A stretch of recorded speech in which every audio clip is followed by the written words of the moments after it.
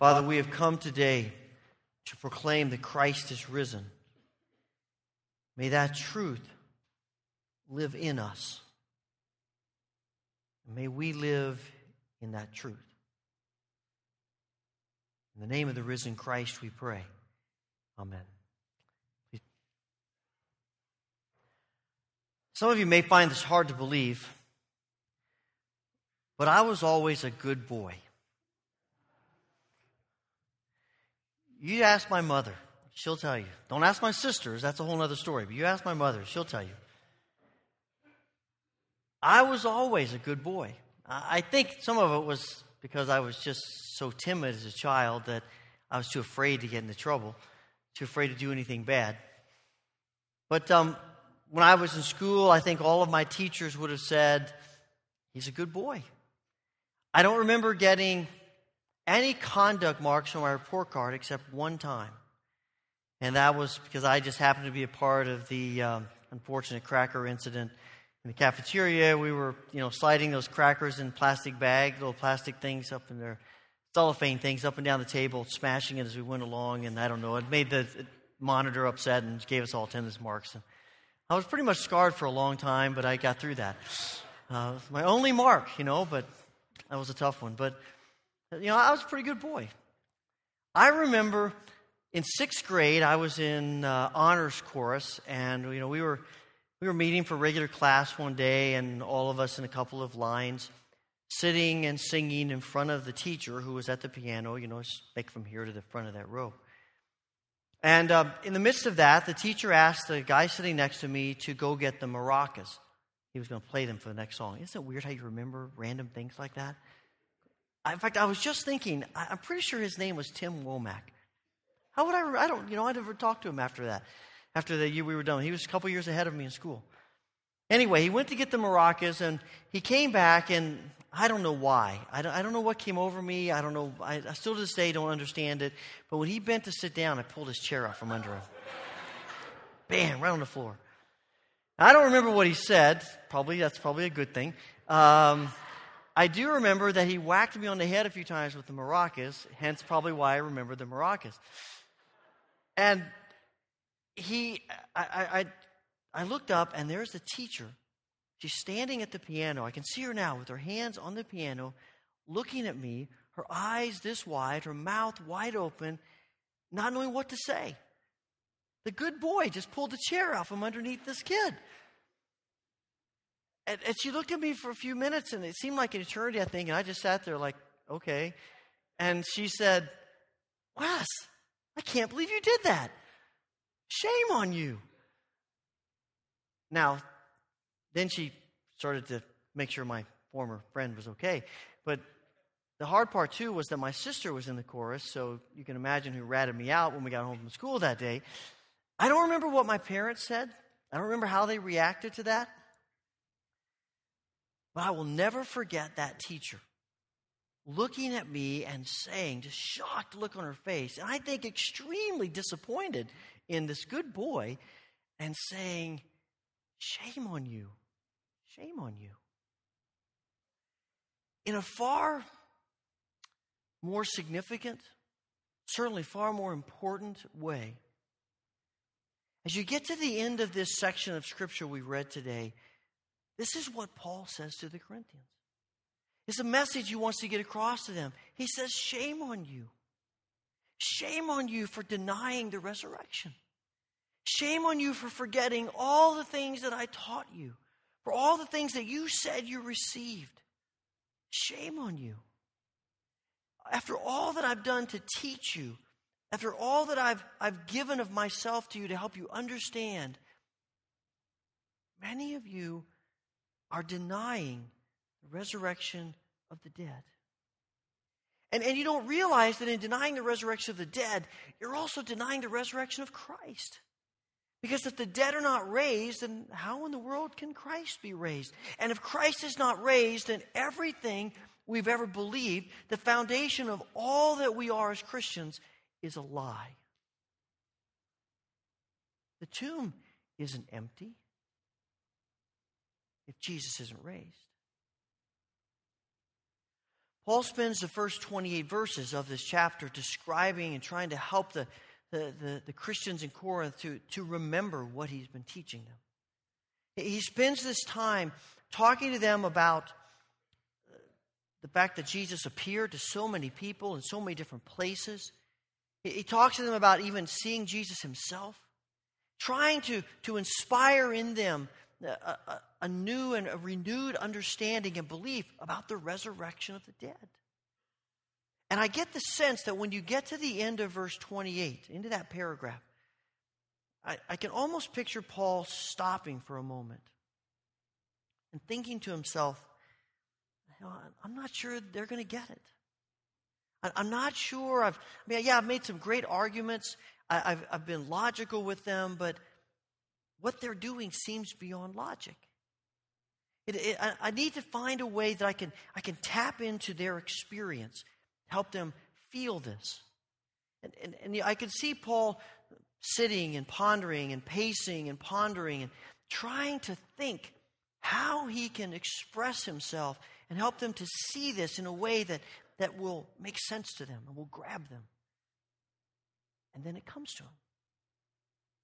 And in verse 29, he says, "Now, if there is no resurrection, what will those do who are baptized for the dead?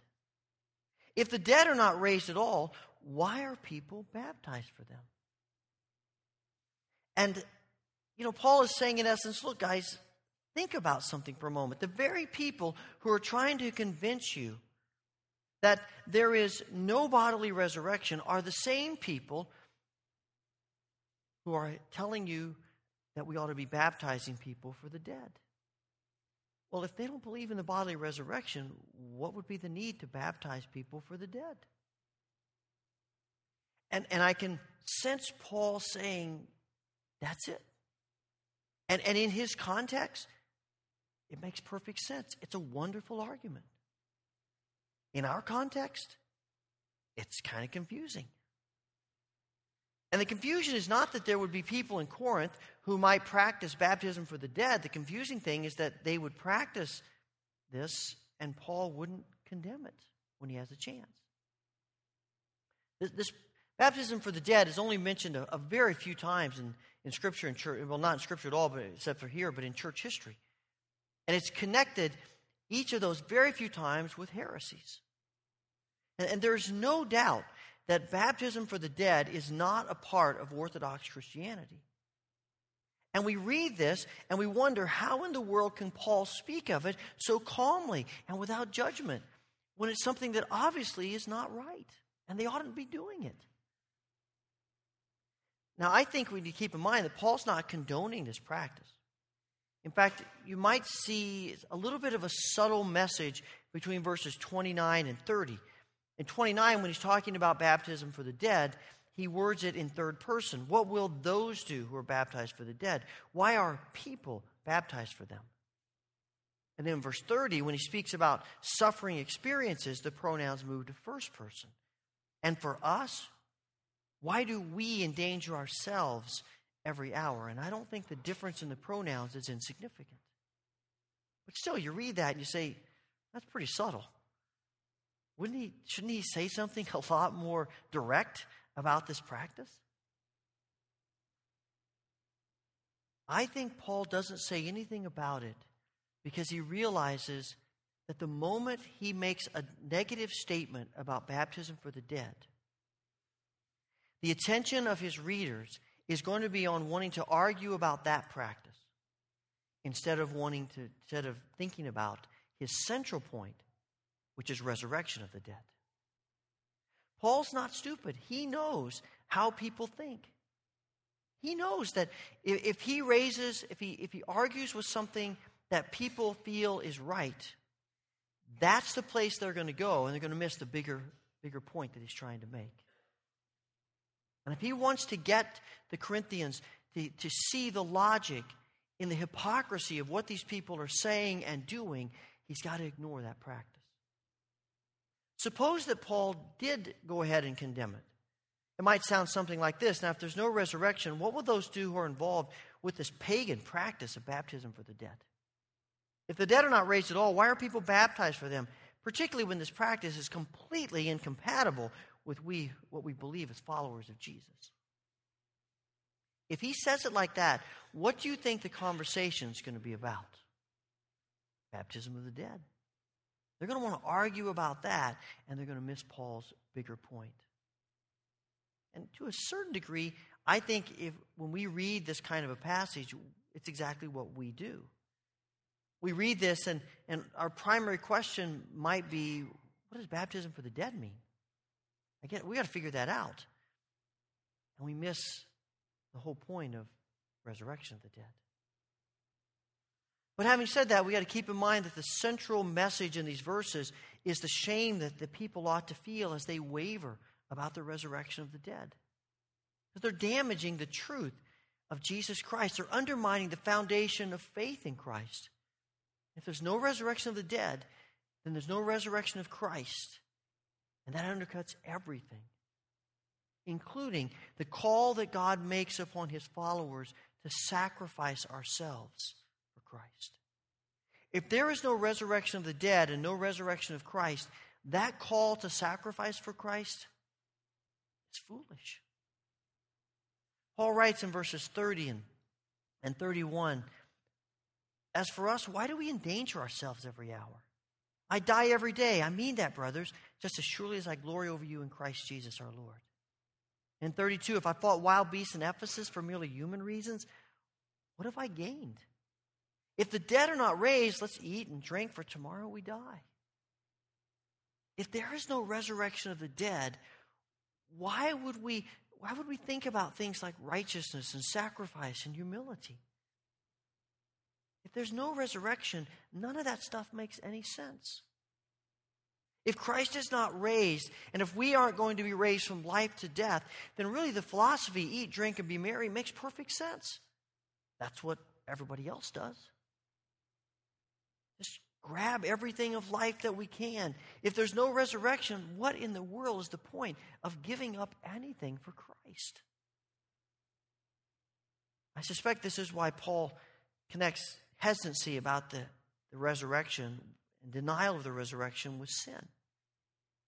In verse 34, he says to the Corinthians, come back to your senses and stop sinning. Their denial of the resurrection is sin because it's damaging their relationship with God.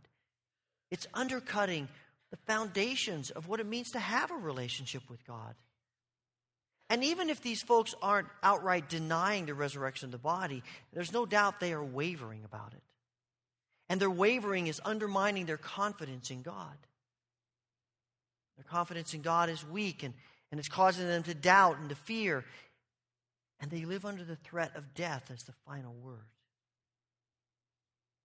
You know, if it's Paul's confidence in God through the resurrection that gives Paul strength and courage to stand up against the most difficult attacks of the enemy, then the opposite must also be true.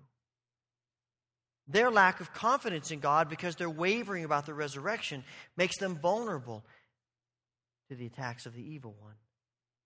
And while Paul lives victoriously, they live in failure. As Paul stands tall against the attacks of the world, they crumble against the winds of culture and pain and opposition. As Paul's life is absorbed in the holiness of Christ's resurrection grace, their lives are absorbed in gratification of self's fleeting pleasures. Now, I realize that probably few of us come today thinking, I don't really believe in the resurrection. But are we living as though we really believe it?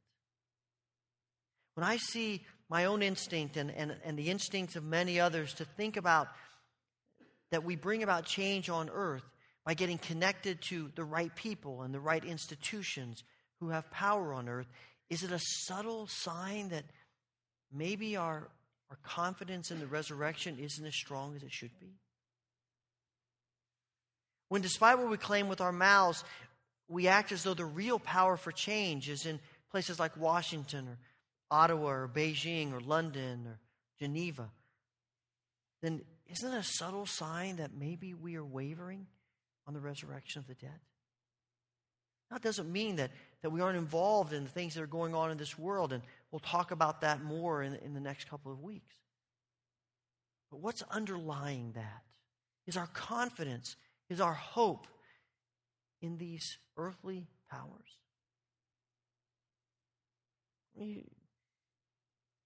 Do we sometimes say if anything's going to be different about this world, it's going to have to come through the power brokers of the world? Our most effective strategy is to fight for power and to work for power and to lobby for power, because in this world, that's the way you get things done. What does that attitude tell us about our confidence in the resurrected Christ? What does our sense of living with hopelessness and despair about the world tell us about what we really believe concerning the resurrection? Yeah, our world is corrupted by sin at every level. And sometimes it feels as though everything's coming apart at the seams. But shouldn't our belief about the resurrection give us a new perspective on what's happening in the world? And it's not that we ignore the problems of the world. In fact, no one should be more able and willing to honestly address and name the problems of the world, because we aren't afraid of those problems. Because our confidence is not in the stuff of this world, it's in the risen Christ. And yes, the world's a mess and the world's in trouble and things feel out of control, but if we believe in the resurrection, we always live with a sense of hope. Because God is at work. God is in control. And one day God is going to make all things new through the resurrected Christ.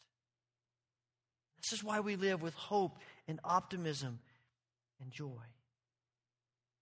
This is why we live with a sense of sacrifice for the kingdom of God. I'm intrigued that Paul writes in verse 31, I die every day. And I ask myself, how do you die every day? You know, he's not talking literally. But even in your spirit, how do you die every day? Human logic tells us that a person can only die once unless there's resurrection. And we tend to see resurrection as a one-time event that is only connected with the hereafter, and it certainly is that. But I hear Paul telling us that it's also a daily event. We're called to die every day, to give up ourselves in every possible way. And how do we do that? We do it because in Christ there is life after death. In Christ, death is not the end. In Christ, resurrection is not just about heaven, though it is that, but it's also about power to live in this world and power to die in this world. To die to our dreams and to our yearnings, to die to our need to control, to die to ourselves. Because we believe that though we die, even daily, in the resurrected Christ, we live. And surrendering our timetable and our plans to God is really a major element of our declaration that we believe in the resurrection.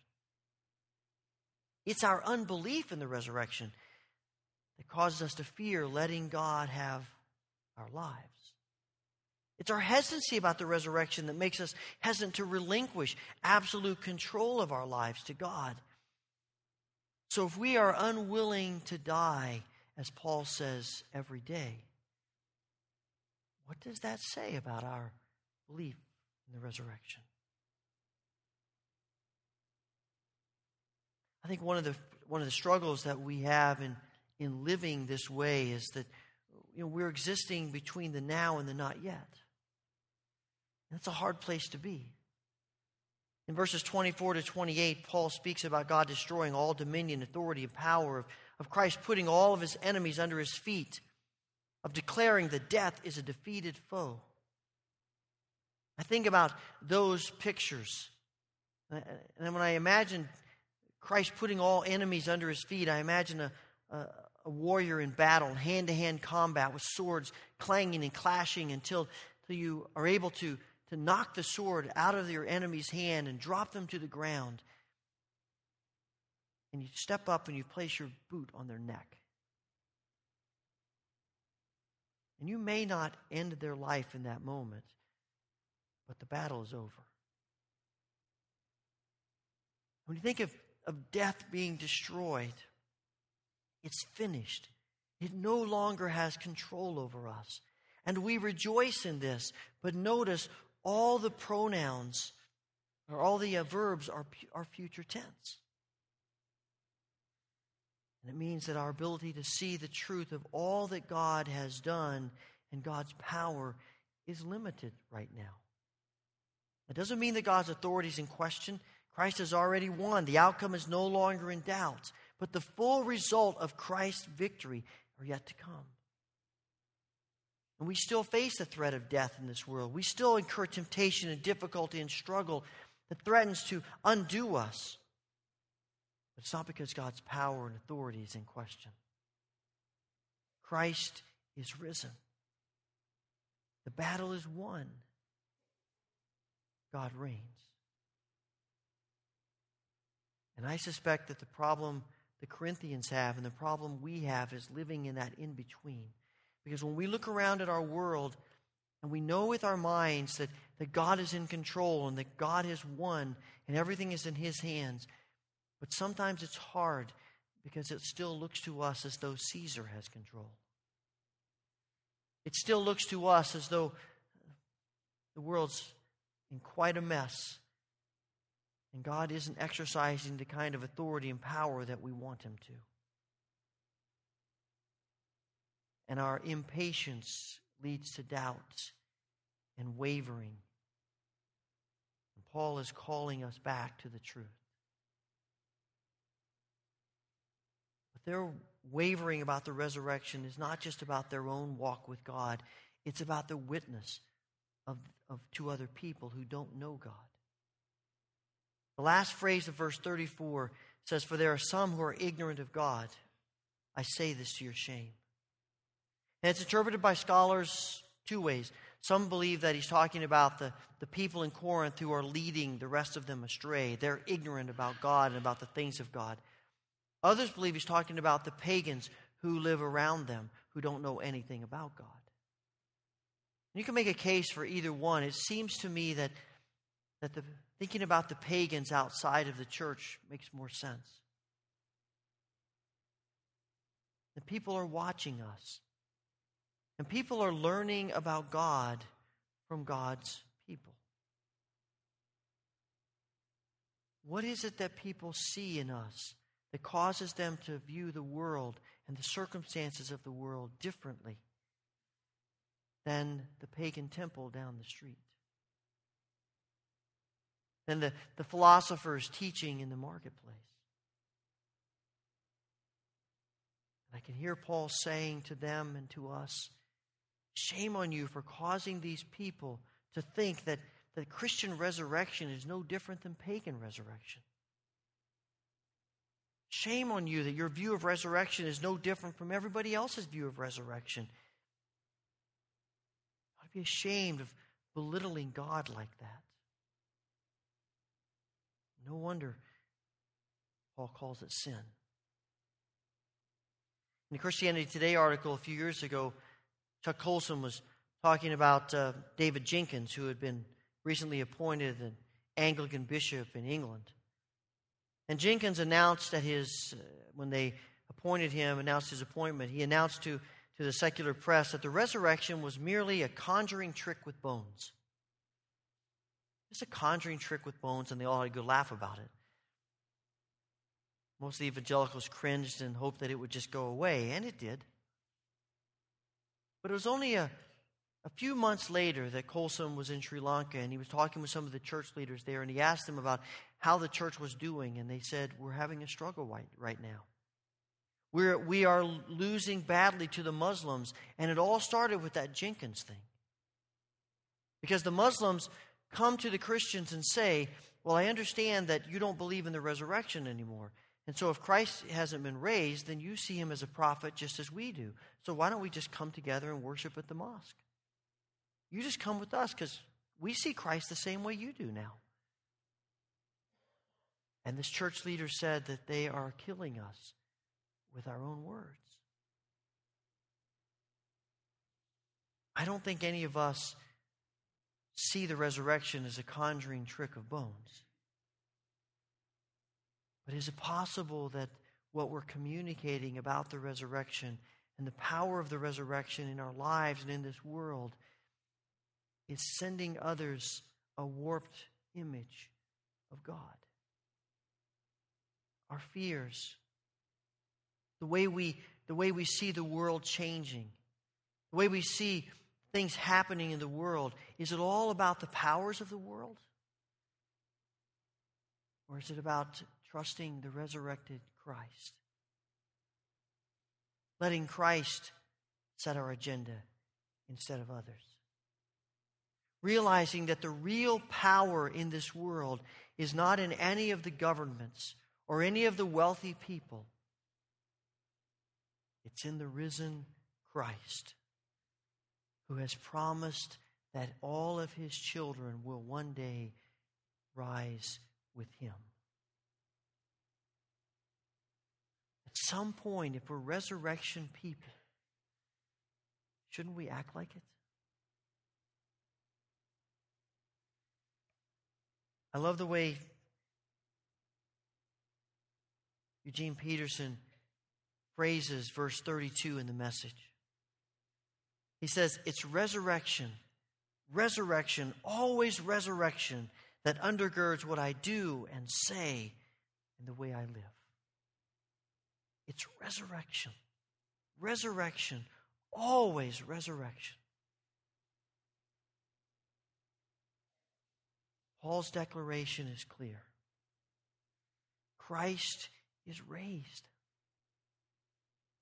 Now, live like you believe it.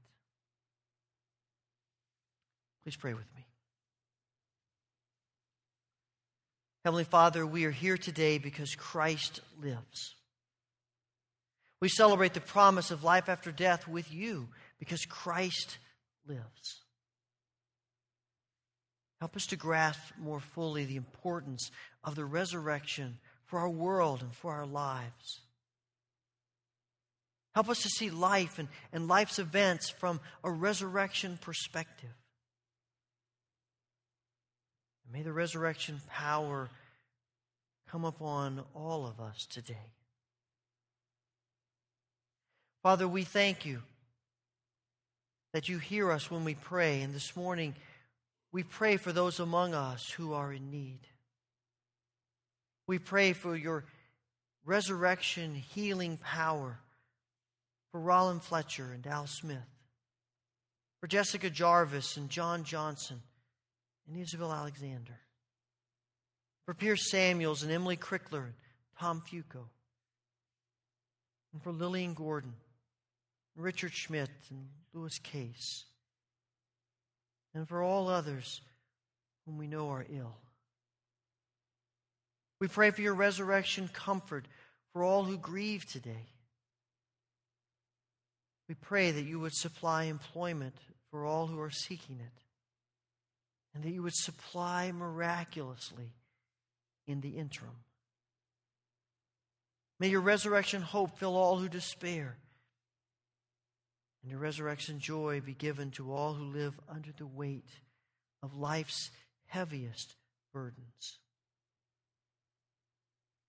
Heavenly Father, let the resurrection presence of Christ be unleashed on our world, so that even the most ungodly leaders might see that ultimately all power is in your hands. And may this revelation cause closed hearts to be opened and justice to roll down like mighty waters in our cruel, violent, chaotic world. We thank you for the good news that the Kesar translations have arrived safely in Kupang. We pray that you would guide them on to Kesar, even as the enemy works to prevent it. Fill John and Sylvia with joy and gratitude of what you have done and what you have helped them to do. May your word go forth with power among the Kesar people. Father, we celebrate the resurrection of Christ. Let the truth and the reality and the power of the resurrected Christ be the purpose and the motivation of our lives this day and every day. For it's in the name of our risen Savior that we pray with the joy and confidence of resurrection people, remembering the prayer of faith and power that he taught us, and which we now pray together. Our Father, who art in heaven, hallowed be thy name.